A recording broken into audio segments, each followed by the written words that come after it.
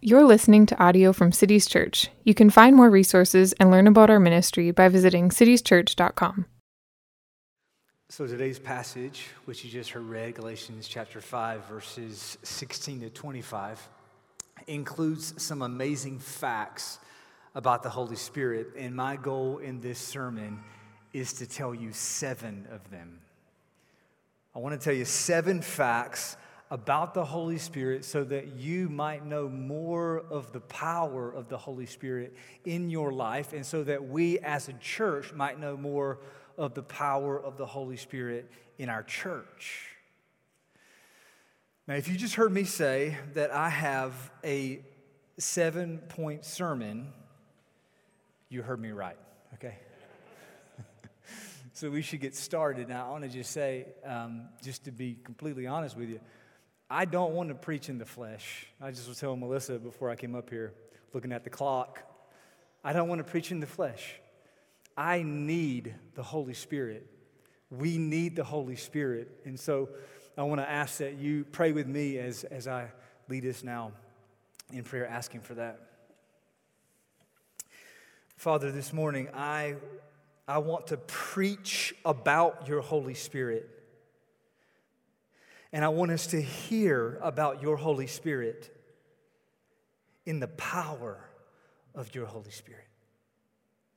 And so together now we ask for His power in Jesus' name. Amen.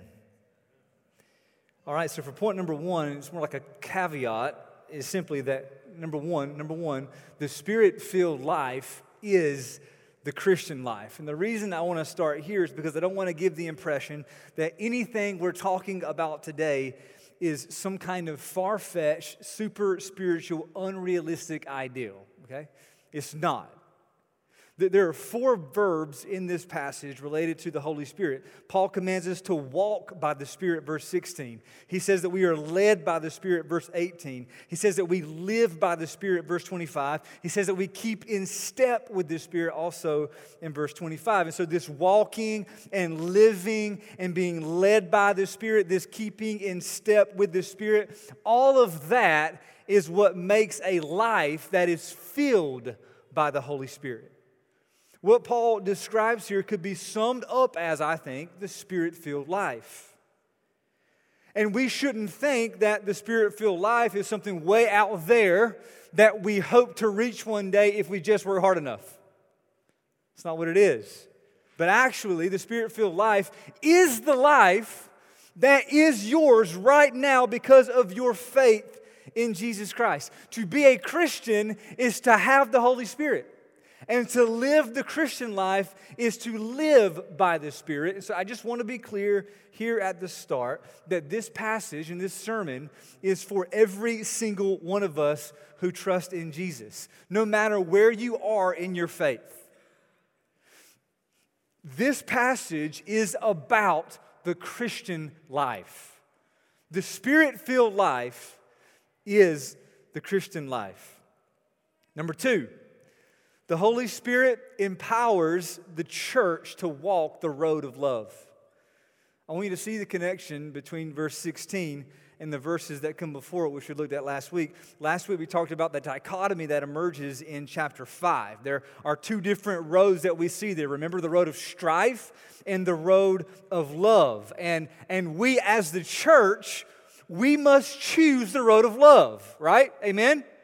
We choose the road of love. We choose to walk down that road. We, through love, serve one another. But how do we do that? How actually do we love one another? Well, the answer is the Holy Spirit. Look at verse 16. Verse 16 starts with this little phrase here, but I say. And when Paul uses this phrase, it carries the idea more of he's saying, hey, this is what I'm saying, right? But Paul uses this phrase to emphasize something he's about to say in relation to what he said before it. And so think back to last week. I want you to hear how this is connected. Last week, to paraphrase Paul in the verses before, Paul is saying basically, don't walk down the road of strife, walk down the road of love. What I'm saying is this.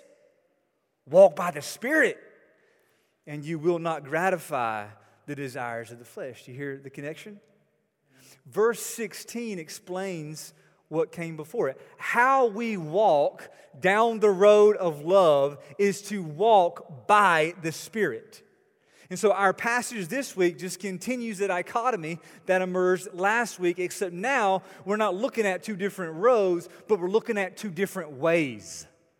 The way of the flesh or the way of the Spirit. The road of strife and dissension and conflict, that's traveled by the flesh. But if we're going to walk down the road of love, it's going to be by the Spirit, who produces the fruit that we see in verse 22 and verse 23. We'll look at that in a minute, but for now, I just want you to see the connection between this week and last week. All that we talked about last week concerning the road of love, not indulging the flesh, through love serving others, embracing the depths of love, all of that is empowered by the Holy Spirit. The Holy Spirit empowers the church to walk down the road of love. Number 3, the Holy Spirit empowers individuals for the corporate good. Now, I'm basically going to just skip this point for the sake of time, and because I wrote a letter to you on Friday about this point. Is in the email on Friday. Less than 45% of you have read it so far. But you can go back and find it or go to our website. And sure, I'll tell you a little bit about what the point is here. I just want you to know, I want you to understand this, grasp this. When Paul talks about the struggle between the spirit and the flesh, he's talking about a struggle in the individual members of the whole church. Does that make sense? So he's talking to the whole church, but he's talking about a struggle that plays out at the individual level. We each as individuals must battle our flesh and fight our sin. And when we do, it affects good for the whole church. The Holy Spirit empowers individual members for the good of the corporate body. Number 4, and you're thinking, man, he's moving along. Just hold on, okay? We're going to slow down here. Number 4. The Holy Spirit makes evident in us a deep historical struggle. Look at verse 17. For the desires of the flesh are against the Spirit, and the desires of the Spirit are against the flesh, for these are opposed to each other, to keep you from doing the things you want to do. See that? There's a struggle here between the Spirit and the flesh. And before I say more, I want to explain just a little bit about what this word flesh means, okay? The word flesh. I realize that the word flesh is kind of like Christian jargon, okay? You know what I mean is that if after service today, a group of us Christians got together and one person says to this group of Christians, hey, I'm really battling my flesh. Everyone in that group is going to know what he's talking about, okay? But if you say that same sentence tomorrow in a work meeting, people are going to recommend a dermatologist or something. They're not going to know what you mean when you say the word flesh. So I realize when we should know this. It's okay to use flesh in a jargony way because when Christians are shaped by the Bible, when we're shaped by the Word of God, we use words and say words in the meaning that the Bible has. And in the Bible, the word flesh has a particular meaning. And so what is that meaning, right? What does Paul mean when he uses the word flesh? Well, ultimately, the context for every use determines its meaning. And sometimes the word flesh can refer to physical existence in this life. That's how Paul uses the word in Galatians 2:20, just a couple chapters before, when Paul says, in the life that I now live in the flesh, I live by faith in the Son of God. What Paul's saying is that this physical life I live in the world. His flesh in that use is just basically his bodily life. It's just his existence here. But then there are other times when Paul uses the word flesh to mean our sinful, fallen nature. That's what he means in Galatians chapter 5, and that's typically how we use the word when we talk to one another as brothers and sisters. Our flesh is our sinful nature. And this is actually part of a central theme in all of Paul's letters. Okay, so just so you know, this is a super dense topic. And there are, several big books that are written all about this, but I'm going to try to explain it to you in 5 minutes, all right? And so I want you just to know, I need you to track with me as best you can or bear with me, okay? But give me a few minutes here. I think this is important for us to see. It's important that we understand that the flesh as sinful nature and the conflict between the spirit and the flesh, it is fundamentally a historical conflict. The Bible teaches us that this world, because of Adam's sin, is fallen. The world is broken and under a curse, and we as humans are also broken and under a curse. We are sinners. We are part of and contributing to this fallen world under Adam. Well, when Jesus came to save us, He came into this fallen world as the true and better Adam. Jesus came to create a new humanity for a new world, and that new world is His kingdom that will ultimately be experienced in the new creation. And so there are two things happening here. In Adam, you have fallen humanity in the order of the old world. And then in Jesus, you have new humanity in the order of the new world. See? The old world is current. The new world is future. Except that when Jesus died on the cross and was raised from the dead, that's when the power of the old world was broken, and then the power and life of the new world invaded into this old world. Jesus was crucified, dead, buried, raised from the dead, and ascended, and He sent His Holy Spirit to fill His people. And the Holy Spirit is the power and life of the new creation at work in this old creation. The Holy Spirit is the resurrection power of Jesus here now. And where is He here now exactly?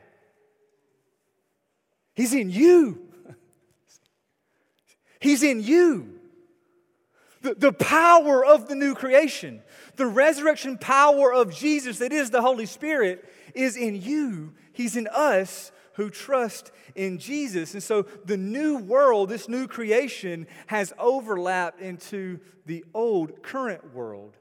And this overlap is happening mainly in us. The Holy Spirit makes us new creatures in Christ so that we are no longer under the old humanity that is of the old world, but now we are in the new humanity that is of the new world. That's what Paul's saying in verse 18. Verse 18, Paul says, "But if you are led by the Spirit, you are not under the law," because the law, see, was part of the old age. It was part of the order of the old world. Same thing in verse 24. After Paul tells us the fruit of the Spirit, he says, "Against such things there is no law." What he means is that the law doesn't govern the new humanity. Not in this new world. Under the order of the new world, we are not governed by the law and its demands, but we are led by the Spirit. The law of God is written on our hearts. Now we belong to Jesus Christ. Through faith in Jesus, we are declared righteous by God. We are saved from the wrath to come, and we have a bright, listen, we have a bright and glorious future. But here's the thing. We still live here, right? We're all right now, new creatures as we are. We're here in an old world, stuck in our old flesh in these old bodies, struggling. Sinful, fallen nature, still a part of who we are. We're spiritually resurrected and made new. But we are not yet perfected because our full consummated redemption will be the redemption of our bodies at the end time resurrection when Jesus returns and makes all things new. Romans 8. Until then, until Jesus returns, we have this overlap, right? There's this struggle.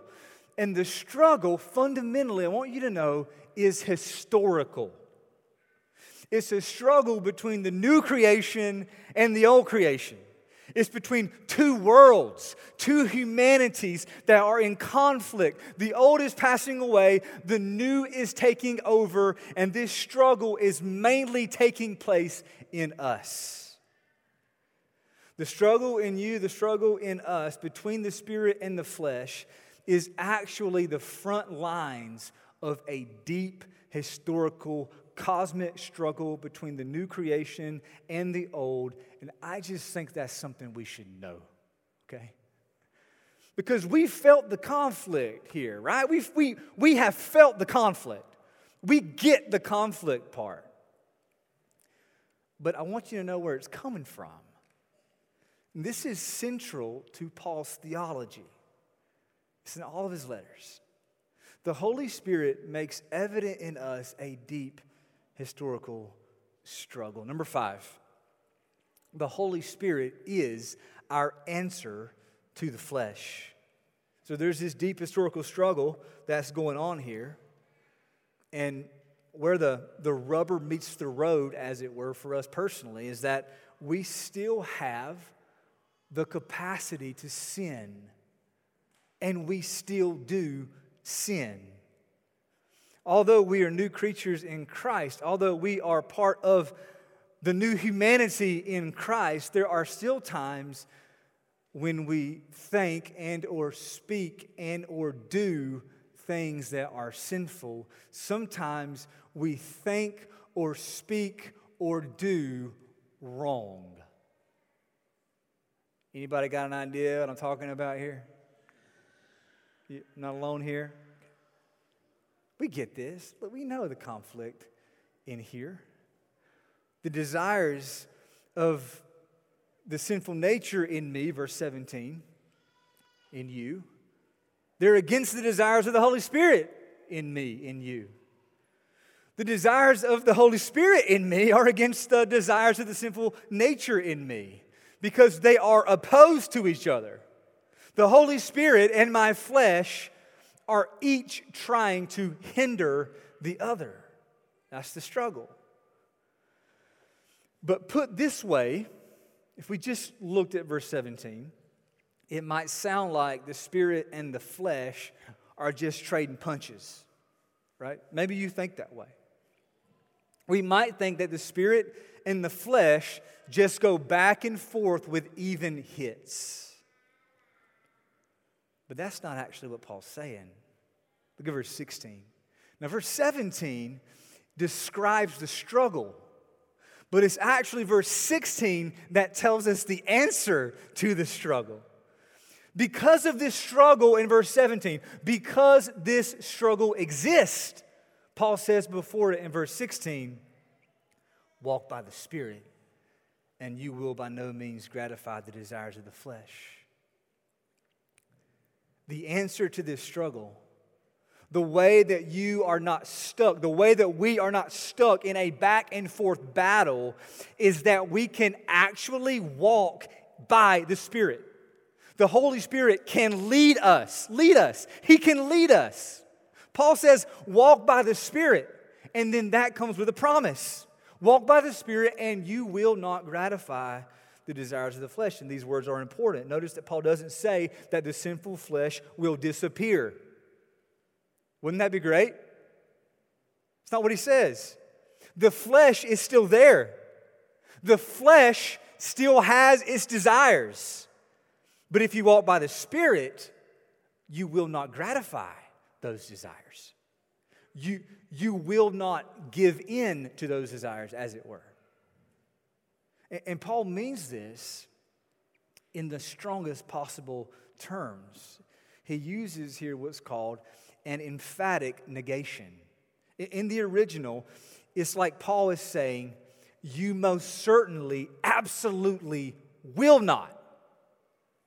Paul says, hey, look, there's a struggle in each one of us. There's a struggle in us. And it's the struggle of two worlds colliding. It's a deep historical struggle, but it's not an even match. If you walk by the Holy Spirit, you will absolutely not gratify the desires of your flesh. Yes, there is a struggle, but the Holy Spirit is the answer to the struggle. And what this means for us as Christians, practically, is that when it comes to our struggle against the flesh, it is not like the outcome is still undecided as for who's going to win. Romans 8. The outcome's not undecided. It's not that we need something else. It's not that we're lacking something else in our lives. We have the Holy Spirit. The Holy Spirit is the answer now to our flesh. And number six, the Holy Spirit produces in us new character.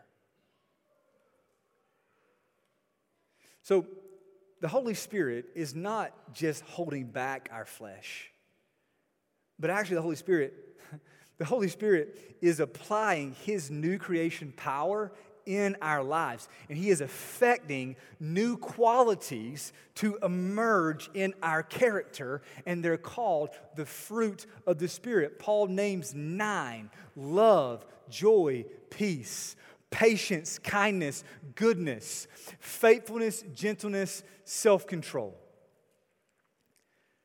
And while it's true, and this is true, while it's true that there are certain personalities that might correlate with certain of these fruit, I want us to be sure we know that the fruit of the Spirit is not about personality traits, okay?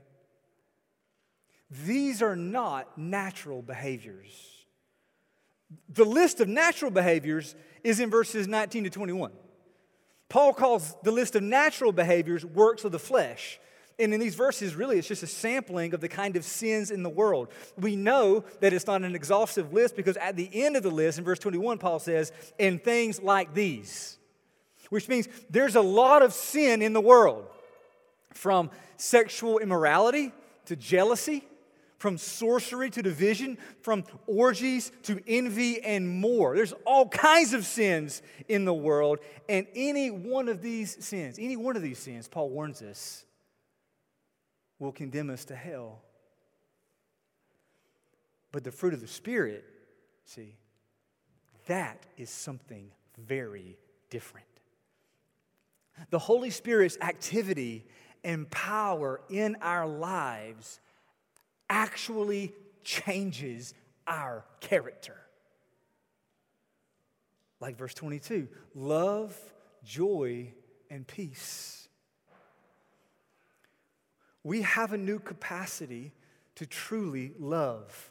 At the foundation here, there's always, anytime you talk about love, the foundation is always our love for God because of His love for us. And then because of our love for God, because of His love for us, we then can love others. And loving others is what Paul has in mind here. And I think he mentions love first because love is really the source of all the other fruit. Like joy.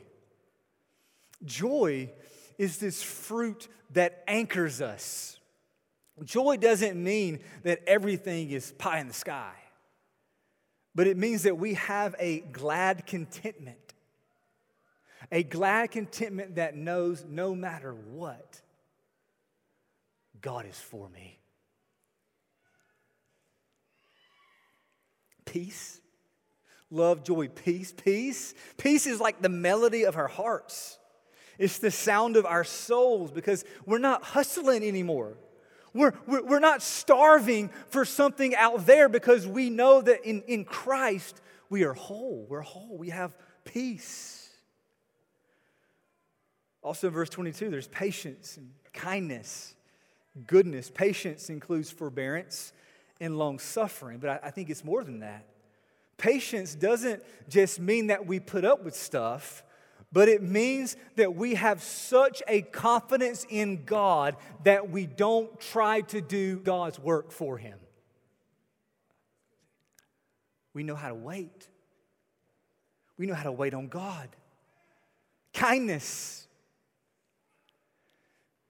Do you say hey to people when you pass by them?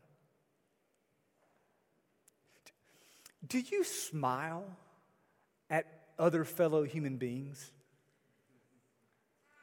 Kindness means simply that you have a friendly heart, And no, again, don't think this is personality trait.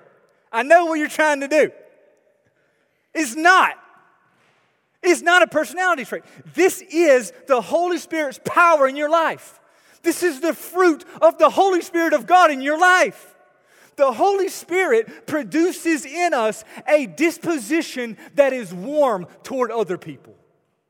Kindness. Goodness. The word goodness here is the idea of generosity. It means you give. Kids, listen. Kids, it means that your first impulse is not to grab it and say, that's mine. Adults, listen. It means that your first impulse is not that you grab it and you say, mine. But you say, there. See that? You say, there. There, have it. And there's verse 22 and 23 where we see faithfulness, gentleness, and self-control. Faithfulness means that you're reliable. It means you're consistent. Not just in your discipleship, but also in your relationships. Gentleness is humility. It means that you don't always rush into a room swinging your elbows. But you step into spaces attuned to the people who are around you and to the moments that you encounter. Gentleness, see? Patience, humility. Self-control comes last. And I think self-control comes last because I think self-control is like, mixing metaphors here, but self-control is like the command center for all the other fruit. Self-control is how you wisely harvest and manifest the different fruit at the time that matters. That's important, right? Don't think that the fruit of the Spirit, the fruit of the Spirit as character qualities, don't think that they're character qualities that are just random and unpredictable, right? Don't just sit back and think, I really hope I get a patience apple today. You see what I'm saying? That's not how it works. We don't passively wait for the fruit to just randomly show up, but we want them. All 9 of them. And we pray for them. We are passive in the sense that the Spirit produces the fruit.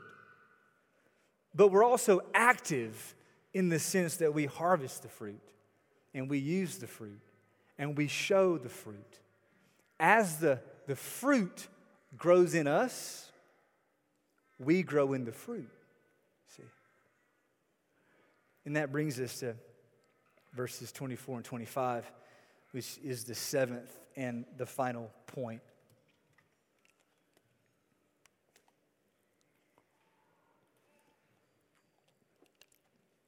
Number 7 here.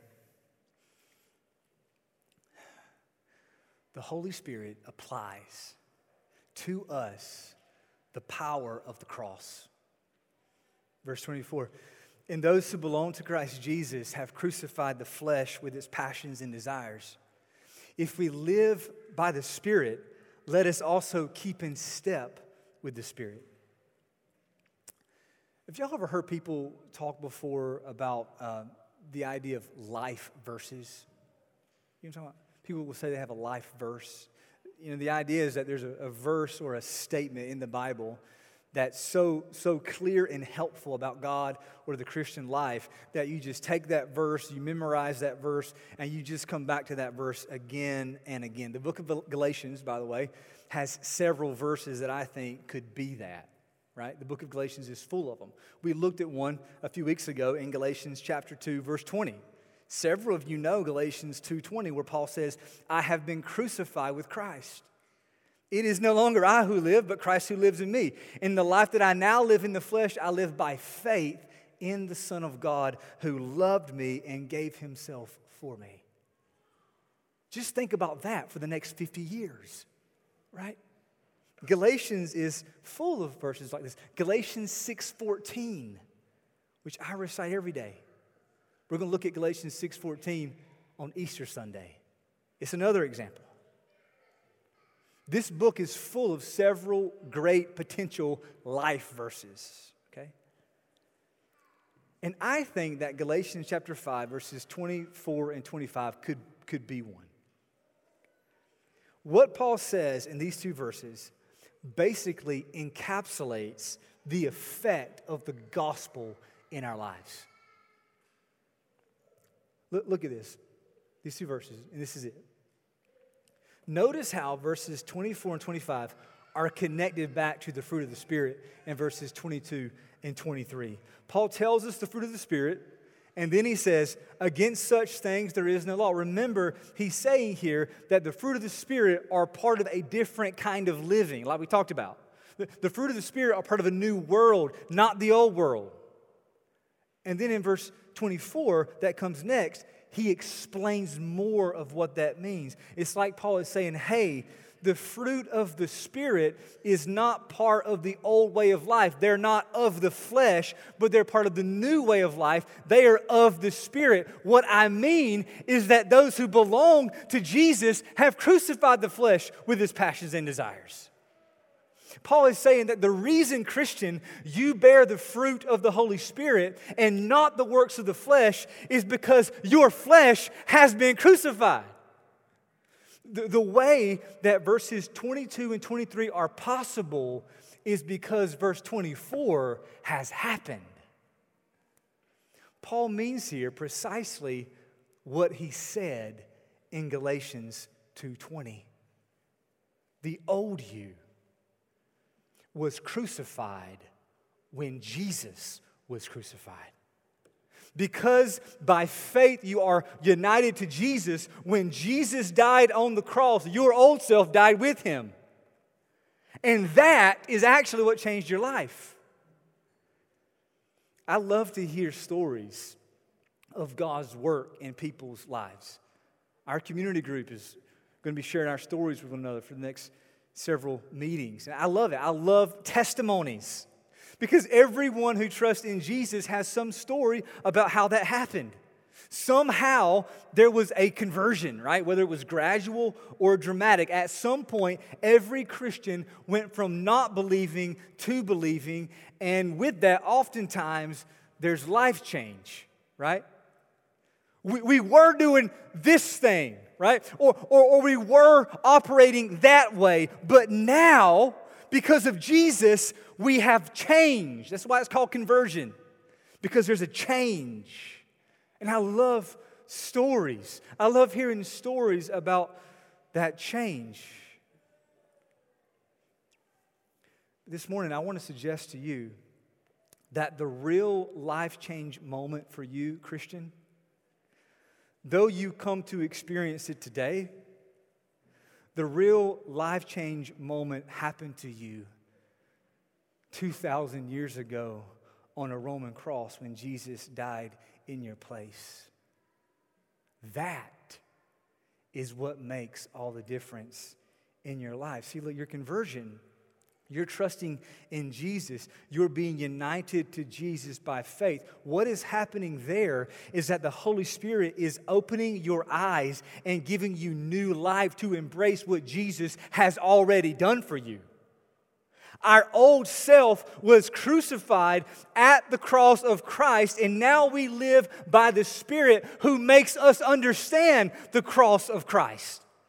See, Galatians chapter 5, verses 24 and 25 is just repeating Galatians chapter 2, verse 20, except here is from the perspective of the Holy Spirit's work. The main work of the Holy Spirit in your life is to make you see the glory of Jesus. The Holy Spirit makes you look at the cross and see there the wisdom of God and the power of God and the love of God. The Holy Spirit makes us to look at the cross and say, because of that, it is no longer I who live, but Christ who lives in me. Because of that, 2,000 years ago, because of that, Christ lives in me. Christ lives in you. And how does Christ live in us? By the Holy Spirit. Christ lives in us by the Holy Spirit who makes the cross of Christ wonderful to us. That's what living in the Spirit and keeping in step with the Spirit is all about. The Holy Spirit applies to us the power of the cross, which is where, Christian, your life was changed. The cross, 2,000 years ago, the cross of Jesus Christ, that is your new life origin story.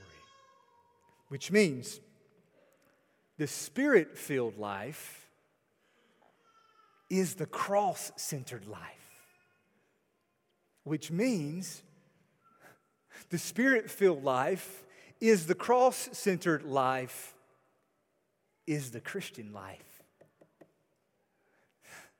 Church, I want you to know that the cross of Jesus Christ is your everything. Do you feel that? It's everything. It's all we've got. Jesus died for us. Jesus died for our sins. Jesus took God's wrath in our place. The old you, no more. No more. The old you is no more. The Holy Spirit now lives in us. We live in Him. And He tells us that the cross is where our new life began. Which is what we remember at this table. And I want you to know the entire sermon has really been trying to get to this moment. Because this morning, as we receive the bread and the cup, I want to invite you to glory in the cross. We're going to be singing the song, There Is a Fountain, which is a very old song. It was written in 1772, so it's exactly 250 years old. And this song was written to help us revel in the cross. Which means if you don't know the wonder of the cross, this song will make no sense to you. This is a good barometer here. If this song is weird, you don't know the cross. See? So I want to invite you now as we sing to listen to the words. If the cross of Christ is your hope, if you trust in Jesus, this bread and this cup is for you. And I invite you to take and eat and drink, and by the power of the Holy Spirit, behold the wonder of the cross. His body is the true bread. Let us serve you.